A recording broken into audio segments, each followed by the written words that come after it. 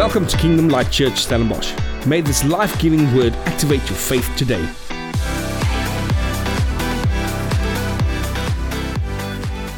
Now today I want to speak about a topic that is probably a once-off. It's probably a topic you have heard before. And it's something that everybody has been speaking about, but something struck my heart this week as I've been reading through the book of Acts, and I've been going through the book of Acts and how the church has been birthed, and just from a different translation and a different perspective. I just trust God to speak to me in different ways, and I came across something that sparked something in my heart. And I want to speak about choices today. How many of you have made a big choice this week or the last month? Probably most of us. We make big choices. Some of the choices is bigger than others. Some of the choices are smaller and less significant, but we all make choices in our lives. Now, there's a well-known saying that goes, you are one choice away from changing your life forever. One choice away from changing your life forever. Ever thought about that statement? Think about it. You are one choice away from changing your life forever. I'm not just talking spiritually. I'm talking financially. I'm talking family. You're sometimes one choice away from putting you in a direction to change your life forever. You see how a choice can make the difference in making it in life or missing it in life. It is true. I can think of moments in my life where I made choices that I was like, man, I missed it so big time. But my youth pastor always said when I was young, he said, decisions determines destiny, Henny, no matter how old you are. Remember it. Decisions determines destiny no matter how old you are. And the funny thing, however, is that we probably won't know what the big life-changing decision will be until we've made the decision. That's the funny thing. Sometimes you've made the decision and you realize afterwards, oh wow, that was actually quite a big one. To move to that place or take that job or do this. That's why making good decisions all the time is probably a good thing, isn't it? We want to make sure that we make good decisions all our life. And I don't think you're sitting here this morning thinking, I just want to make bad decisions in my life. I've never heard of someone that way. I want to make good decisions. All the time. I want to make good decisions for my family, for my business, for myself, for my relationships, and my relationship with God especially. Now, that's why making good decisions all of the time needs to be our focus. See, it's not just the huge decisions that matter in life, but the small choices also have a big effect in our life. But either or, we make decisions daily, and we make a lot of them. If you look at psychology, they say we make about 5,000 decisions a day. And most of them you don't even know you're making. How you brush your teeth or how you do this. About 5,000 a day, and that's how quick your brain works. And how he calculates. And I mean, our brain is just incredible. Now, if you go to the Bible, you look how decisions was made. There's one that stands out for me, and I'm going to look at it from two perspectives today. Moses came to the nation of Israel, and if you have your Bible, go to Deuteronomy 30 verse 19 to 20. Otherwise, just listen as I read. Now, Moses came to the nation of Israel, and they've been in the desert, and they've been traveling around, and Moses said the following to them, and I'm reading from New Living. It says, "Today I give you the choice between life and death." That's how he starts. It's incredible. I know he goes to Deuteronomy 28 in his Old Testament, and he says, this is all the blessings and this is all the curses. But he ends all these and he says, today I have given you the choice between life and death, between blessing and curses. Now I call heaven and earth to witness the choice you make. I mean, that's quite scary. But Moses came and said, I call heaven and earth to witness your choice. I mean, most of us will step back and say, okay, now I need to really decide very well. But he says, I call heaven and earth. He says, oh, that you would choose life, so that you and your descendants might live. You can make this choice by loving the Lord your God, obeying Him, and committing yourself firmly to Him. This is the key to your life. Isn't that amazing? That is the key to your life. Obeying God, committing to Him and yourself to Him. And then he says, and if you love and obey the Lord, you will live long in the land the Lord swore to give your ancestors Abraham, Isaac, and Jacob. So the question for us all, and it's a good question, do we make good decisions in life? Or do we make godly decisions in life? And that's a question I want to look at today. If you look at your choices, is it good or is it godly? It's a big difference. See, all of us want to make sound choices because the decision we make today will determine the story you live tomorrow. And I think most of us can attest to that. Decisions we make became a story in our lives and what God has been doing. And that's why it's so important to make sure what determine our choices in life. Have you thought about that? What determined the choices in your life? I had to have a deep, long think on what determined my choices in life. Now, psychology, if you look at the world, says that many people make choices because of the following reasons. Number one is feeling. I'm happy, I'm sad, I'm depressed. My team lost or won, so I make decisions. Number two is social acceptance. I need it because everyone's got it. I have to have that computer or that phone or this car or this thing because everybody's got it. I need it. Social acceptance, especially with young people today. Number three is financial status. You have money or you don't. But some people buy things although they don't have money because they want to be socially accepted. So our financial status makes us make different choices in life. Number three is love. Because we just do weird things when we're in love. When you love stuff, you want to get it. Or you want to love someone, you want to do something for them, so it will direct your choices. Number five is fear. How many of you have made choices because you were afraid? I remember now, do you remember year 2000? When 2000 came, everybody bought canned foods. Oh, I need to get a bunker somewhere and I need to buy canned foods because the network all over the world is going to go off at the year 2000 and we're not going to have food. And fear. People make choices because of fear. We just went through COVID. How many choices did we make? Yeah, how many choices did we make? Toilet paper, there we go. And the last one is manipulation. How many of us has been manipulated into making a choice?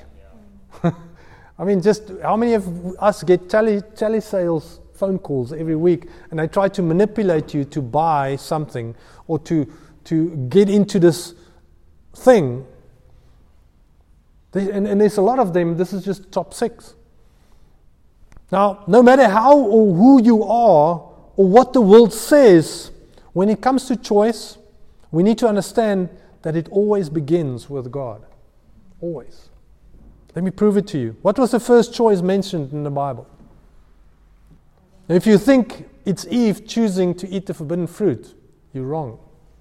It's not. If you look at the book of Genesis, we see that God had a choice in how He created earth. God could come and say, in a blink of an eye, everything was done and created, everything was gone. In a blink of an eye, but God made a choice because He wanted to do and to create with purpose. There was a choice. God is the God of choice. Choice always begins with God. See, God chose to keep the tree of the knowledge of good and evil where? In the middle of the garden. Why? Because He wanted Adam and Eve to not miss that. I want you to see that. I want you to miss that. Why? Because that is my greatest gift to you as the human race, is choice. He gave us the power to make decisions and to determine our own future even after we've sinned or the world entered into sin. God still kept the gift with us and said, choice is your gift. After Adam and Eve failed, God could have said, okay, that's it, done, and I'm done with it. I'm forcing you all to love me immediately. No more sinning. He could have done it, but He didn't.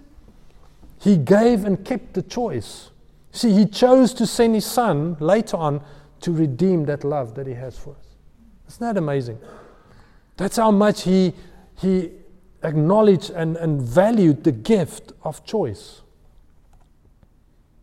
That's why choice is such a huge deal to God. And why it should be a big deal to us. It dawned on me, I realized that to make a choice, and a sound choice, and a godly choice is a big deal to God. It should be a big deal to me.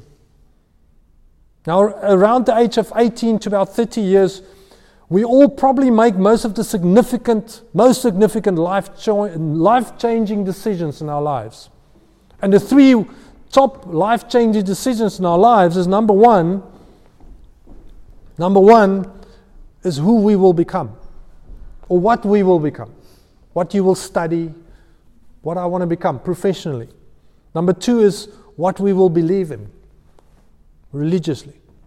I believe in God or I don't. A very life-changing, significant decision. And number three is who you will marry. Love.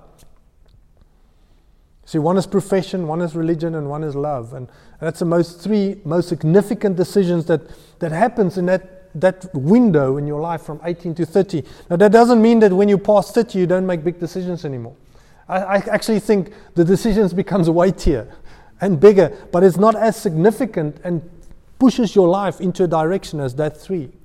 That's why we need to reach out to young people, to give them values and to make sure they make that right decisions, to know who they believe in, to know what they do and that they've called to do that, and to make sound decisions in love and marriage and relationships.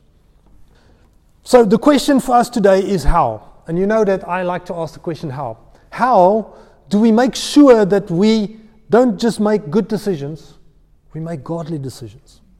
Because I know we're all sitting here and I know it's like, I want to know how to make a godly decision in my life, and how can I make better godly decisions in my life.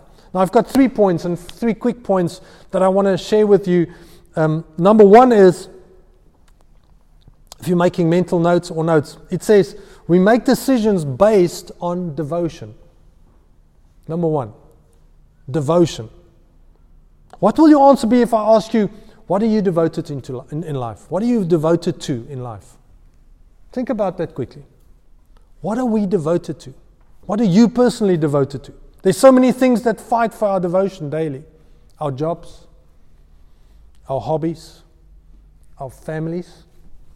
Probably need to be families first. And all of them are legit.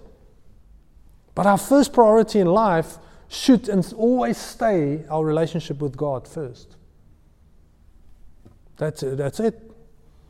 Your wife can be your first love, but God needs to be your first love.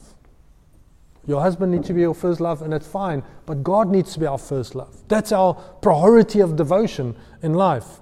And a greater example to look at is Joshua as leader of Israel. I spoke about Joshua a lot of times because I love the story of Joshua and how he took over from Moses, one of the greatest job offerings and the job, it was the biggest job ever taken in the world.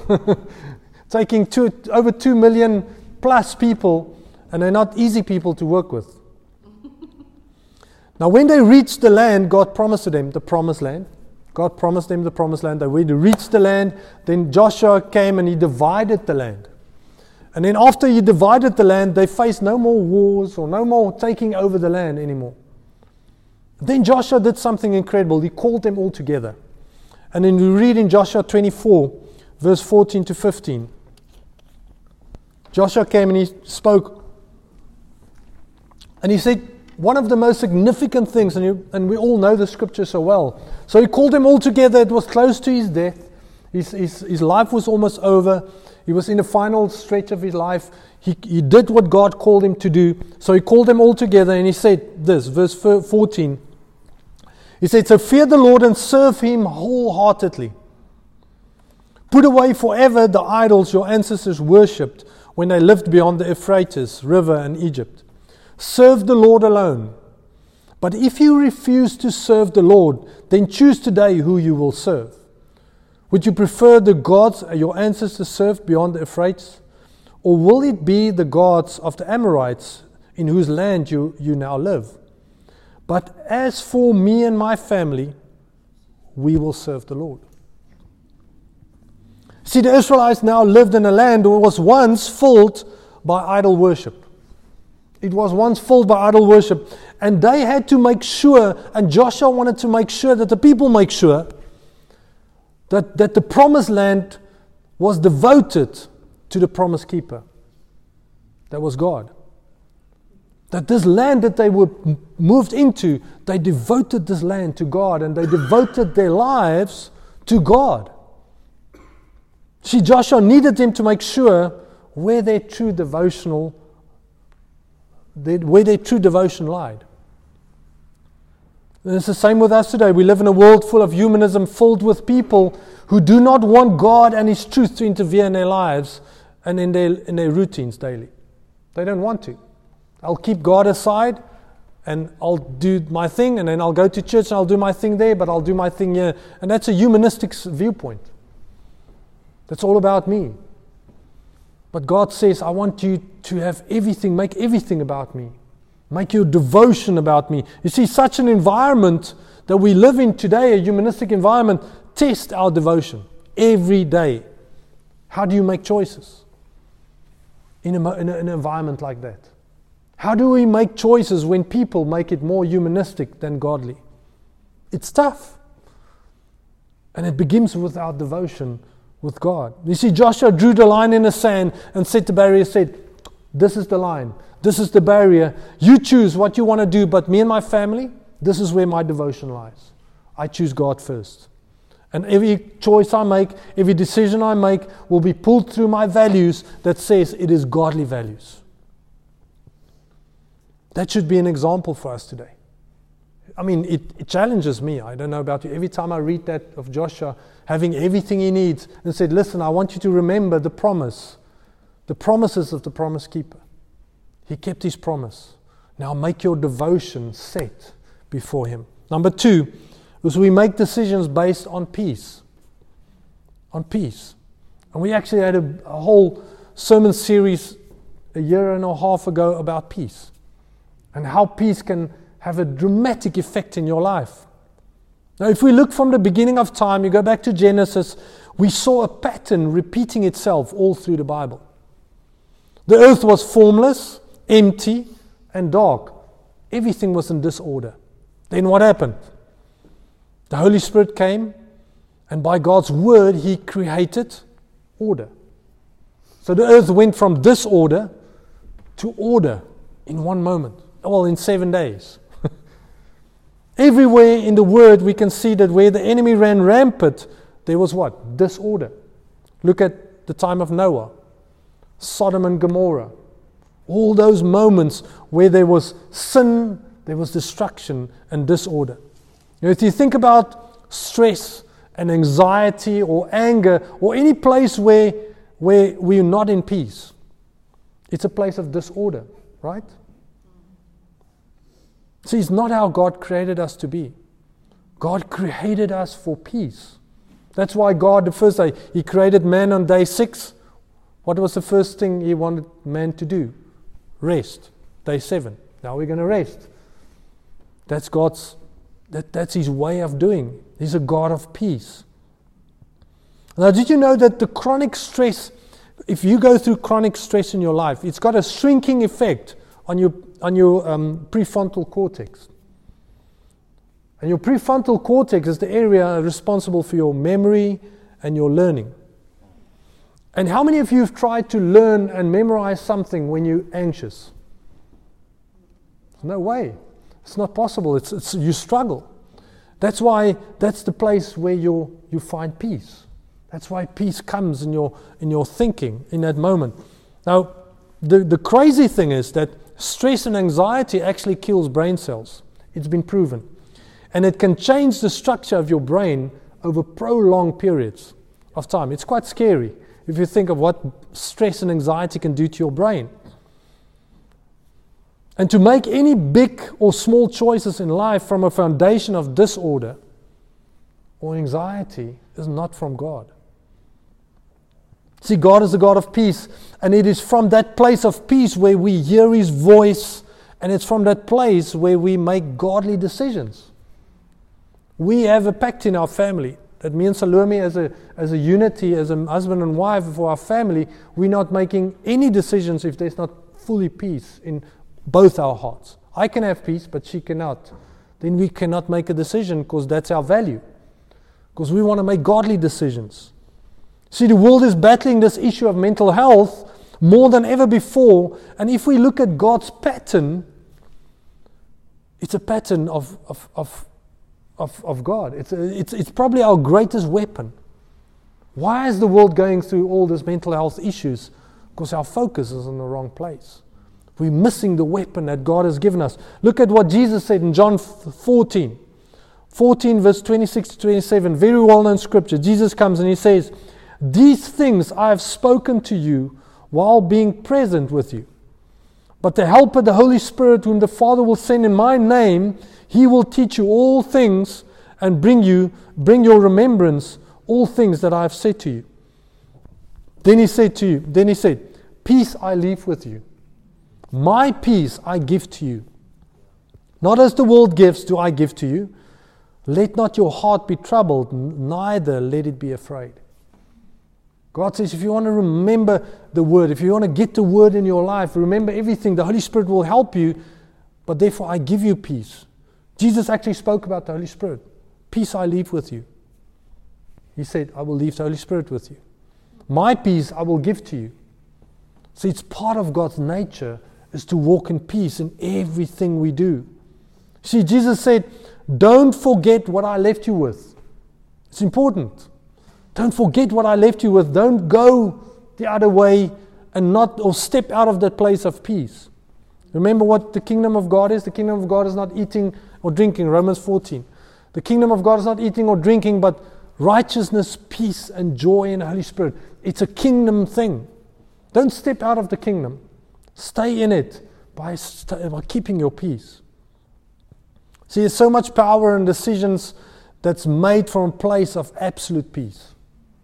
I know every time I make a big decision, I'm waiting for that moment of peace. Yes, you can be busy and things can happen, but there's a moment of peace in your spirit that you know, yes or no. We know that. So we can never make a godly decision without peace. It's destructive, actually. Now, my last point is the make or break for making godly decisions. It is. And if you don't get this last point, then the first 2 points is impossible. It is. But before I give you the last point, let me just build a bit of foundation. And I want to look at the first book of Acts. And when you look at the first book of Acts, we see the disciples in the upper room. You remember? Jesus just died. They lost him at the cross. They had I think it was probably the most turmoil they've experienced emotionally in their life. But in that 40 days after the cross, they had mixed emotions because Jesus appeared to them, the resurrected God. See, their emotions were up and down. They were grieving, but yet they were excited because they saw Jesus. Something was amazing. They were filled with excitement and grief, but also fearful because they were hiding for the Sanhedrin, the Pharisees that were looking for them. They wanted to finish the job, to be honest. And Jesus said to them, don't go to the outskirts of Israel, go to Jerusalem. Go to the place where they're actually looking for you. And they hid in the upper room, praying, seeking God. And I believe they could still remember the words of Jesus. Remember the last words he gave him in Acts 1 verse 4 to 5. It says the following. He says, Jesus said, do not leave Jerusalem until the Father sent you the gift he promised. Yeah, that's right. Let me read it again. Jesus said to them, do not leave Jerusalem until the Father send you the gift he promised. As I told you before, John baptized with water, but in just a few days you will be baptized in the Holy Spirit. So they were obedient to Jesus' call. They were in Jerusalem, they were waiting in the upper room, and actually the commentaries, if you read it, the upper room is the same room they had communion at with Jesus. They stayed in that room, the same room. Now if you look at the place where they were at, they were emotionally up and down. It was an interesting time. They were unsure of everything. They saw Jesus, but they didn't know what's going to happen. They were fearful about the Sanhedrin. They were this. Do you think this was a good place to make a big decision? I don't think so. But then Mr. Peter comes, and our impulsive disciple comes, and he did the following. If you read Acts 1, verse 15 to 17. So, during this time, when about 120 believers were together in one place, all the disciples, Peter stood up and addressed them. Peter's the leader. And he always wanted to be there. He always was the leader. He was one of the three. But he stood up and he said, "Brothers, the scriptures had to be fulfilled concerning Judas, who guided those who arrested Jesus. This was predicted long ago by the Holy Spirit speaking through King David. Judas was one of us and shared in the ministry with us." Okay, so if you go on to verse 21, he says, "So now we must choose a replacement for Judas from among the men who were with us the entire time we were traveling with the Lord Jesus. From the time he was baptized by John until the day he was taken from us. Whoever is chosen will join us as a witness of Jesus' resurrection." So they nominated 2 men, Joseph, who was called Barsabas, also known as Justus, and Matthias. Then Matthias. Then they all prayed. They all prayed together. They chose 2 men, and they all prayed together. "O Lord, you know every heart. Show us which of these men you have chosen as an apostle to replace Judas in his ministry. For he has deserted us and gone where he belongs." Great moment. They wanted to pick him. Then, last verse, it says, "Then they cast lots, and Matthias was selected, and became an apostle with the other 11. So Jesus told the disciples to wait. Am I right? Wait in the upper room till you receive the gift. So they decided to replace Judas. To replace Judas as an apostle. Jesus didn't say anything about making huge decisions. He didn't. He said, wait for the gift.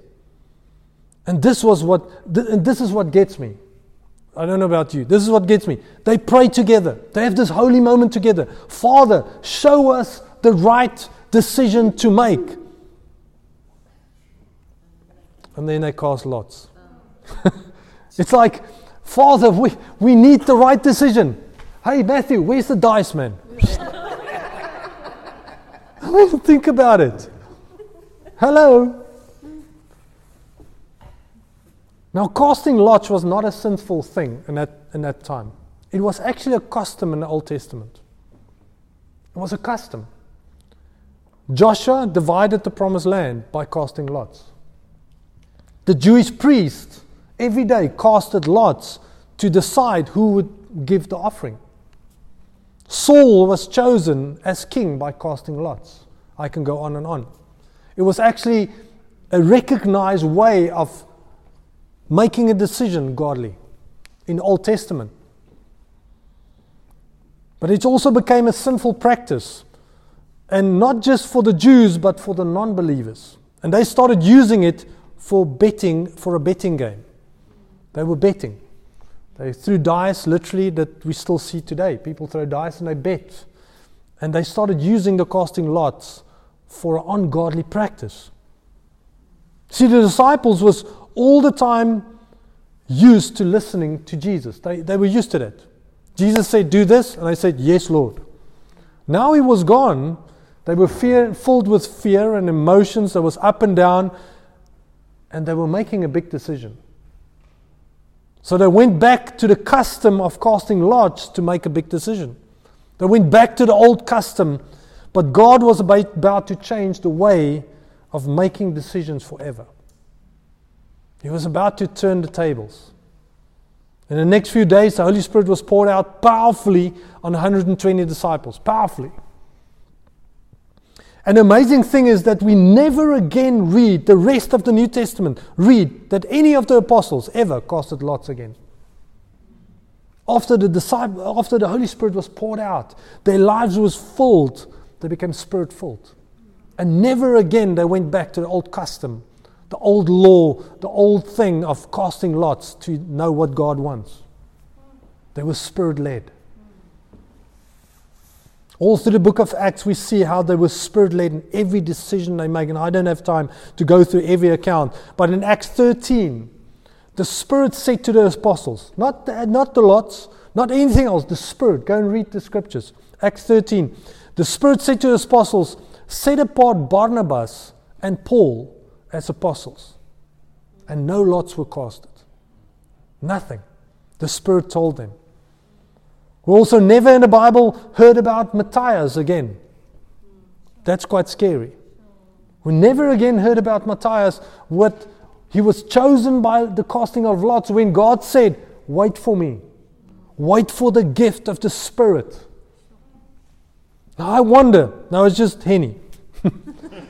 I wonder, if they have waited, would God not choose Paul as the apostle who wrote a third of the New Testament, who was a phenomenal man of God, but they chose a man that the Bible never spoke about again. Didn't even tell if he was a martyr or not. Never. So it brings us back, how do we make this decision? And my third point is we can never make a godly decision without the Holy Spirit in our lives. We cannot. We cannot make godly decisions. We'll make good decisions, but we may never make a godly decision without Holy Spirit. See, without the Holy Spirit, we will struggle to receive peace in the moment of making the decisions. I don't know about you, but I sometimes have to pray in tongues to get peace, to get to a place to make a good decision, to make sure it's godly. Now remember when Jesus said in John 14, remember? My peace I leave with you. He was speaking about the Holy Spirit. Referring to that in his previous verse, he said, I need you to remember that you need to make decisions out of peace, but I'm giving you the author of peace, the Holy Spirit on earth is my Spirit. He's the giver of peace. He's God's Spirit. And if we look at what happened to the disciples after they were filled with the Spirit, oh, man, it was amazing. From the moment where they were fearful, emotional, up and down, they didn't know what to do, when the Spirit was poured out, man, they were in the streets shouting, praising, preaching. 3,000 men, more people than that, got saved in an instant, got filled with the Spirit. There was no fear, no emotions, no nothing. There was a boldness for God. Listen to Acts 2, verse 42 to 43, and I'm ending with this. It says, all the believers, guess what? What did they do? They devoted themselves to the apostles' teachings. Well, you can actually say to the Word of God. They devoted themselves to the Word of God and to the fellowship and to the sharing of meals, including the Lord's Supper. So it was not just, if he talks about meals, it doesn't just talk about the Lord's Supper. It was two separate things. They shared meals together. They were fellowshipping together and they were having communion together. And then lastly, it says they devoted them to prayer. And then it says, and I love this, verse 43, it says, a deep sense of awe came over them all. And the apostles performed many miracles, signs, and wonders. A deep awe came over them. Why? Because there was an absolute devotion to God. There was a peace of God that surpasses all understanding. Their Savior, God, was just murdered and killed. People are looking for them, but the Holy Spirit came so powerfully that nobody could touch them. And they grew rapidly. See, their devotion to God and each other as a spiritual family went through the roof. It was amazing. Now we need the Holy Spirit in our lives. I don't know about you. I need the Holy Spirit in my life. We cannot go without the Holy Spirit in our lives. And if we're not sure if we have the Holy Spirit, you need to make sure. And if you don't have or haven't had a moment where you were filled with the Spirit, it needs to be a priority in our lives to make godly decisions. See, we need the power, we need the presence, we need the wisdom of God residing on the inside of us all the time. And that's what the Holy Spirit gives. And that's how we make godly decisions. We make sure that our devotion is in the right place. We make sure that we have peace, but we can't have a good devotion or a sure devotion and sure peace if we go without the Holy Spirit in our lives. We need Him. We need Him every day, even more today than ever. How we handle our kids, how we train and raise our children for the next generation, how we handle our businesses, our finances, our family. No matter where you go, you need the presence of the Holy Spirit, the wisdom of God in your life. Can I pray with us today? Can you stand together, all of us stand together? Father, we thank you this morning. Thank you, Lord, that we know that our decisions is all based on our devotion to you, Father, and our peace that we experience in our lives and work towards. And Father, more than anything else is that we open our hearts and our lives and our whole life to your Holy Spirit to reside inside of us and in our lives. And Father, I pray this morning that no matter where we are in our lives, if we are here this morning, maybe you're here this morning and you feel that, sure, I've always doubted when I'm making choices. I've always been doubting, do I make the right choice or the wrong choice? Do I do this? Father, and I pray this morning that you will settle our hearts in moments of decision making, Father. That you will settle our hearts in devotion and peace, and above all else, that we settle our hearts that Holy Spirit is working through us in everything we do, in every way we go, in every decision we make in life. And Father, we thank you today, Lord, that we know that when we make the wrong decisions, that your grace and your mercy is there. That your grace and your mercy is always there to bring us to a place to know that you will work everything together, Lord, for your good. Because we serve you, we love you. Thank you, Lord, that we're empowered by your grace. And we are surrounded by your mercy, Lord, in every decision we make, Lord. And I pray this morning, if there's people here this morning, and if you are here and you're busy making a huge decision in your life, if you're contemplating a huge change of plans and change of things, and you are struggling through a decision, can we trust God together as you place your hand in your heart, or maybe just in your heart this morning, just stand with this prayer. Oh, Father, I pray that, Holy Spirit, you will come this morning. And every huge decision that we have to make in this next 2 days, 3 days, 2 years, whatever time limit there is, Father, but that you will be in it. That you will be in every decision we make, Father, and that your peace will lead us, that our devotion will guide us, Holy Spirit, and you will come and give us the way, show us the right place, the right timing. And Holy Spirit, I pray that you will be our instructor in everything we do in our lives, making that decisions. Father, we pray for our family, our friends. We pray for your peace, like Paul said, that surpasses all understanding humanly, to guide us. And Father, I thank you that where we might be in a place of anxiety and stress because of decisions, that your peace will come right now. Right now. Lord, we thank you for your goodness in our lives. Lord, we thank you for who you are. And that never changes, Father. That you are the same today, yesterday, and forever, and nobody can change that. Even if we make wrong decisions, your character still stays the same, and your grace is still as powerful as today. We thank you today, Lord, that we can devote everything to you again. In Jesus' name, amen. Thank you for listening to our weekly sermon. For more detail, visit www.klcstellenbosch.co.za.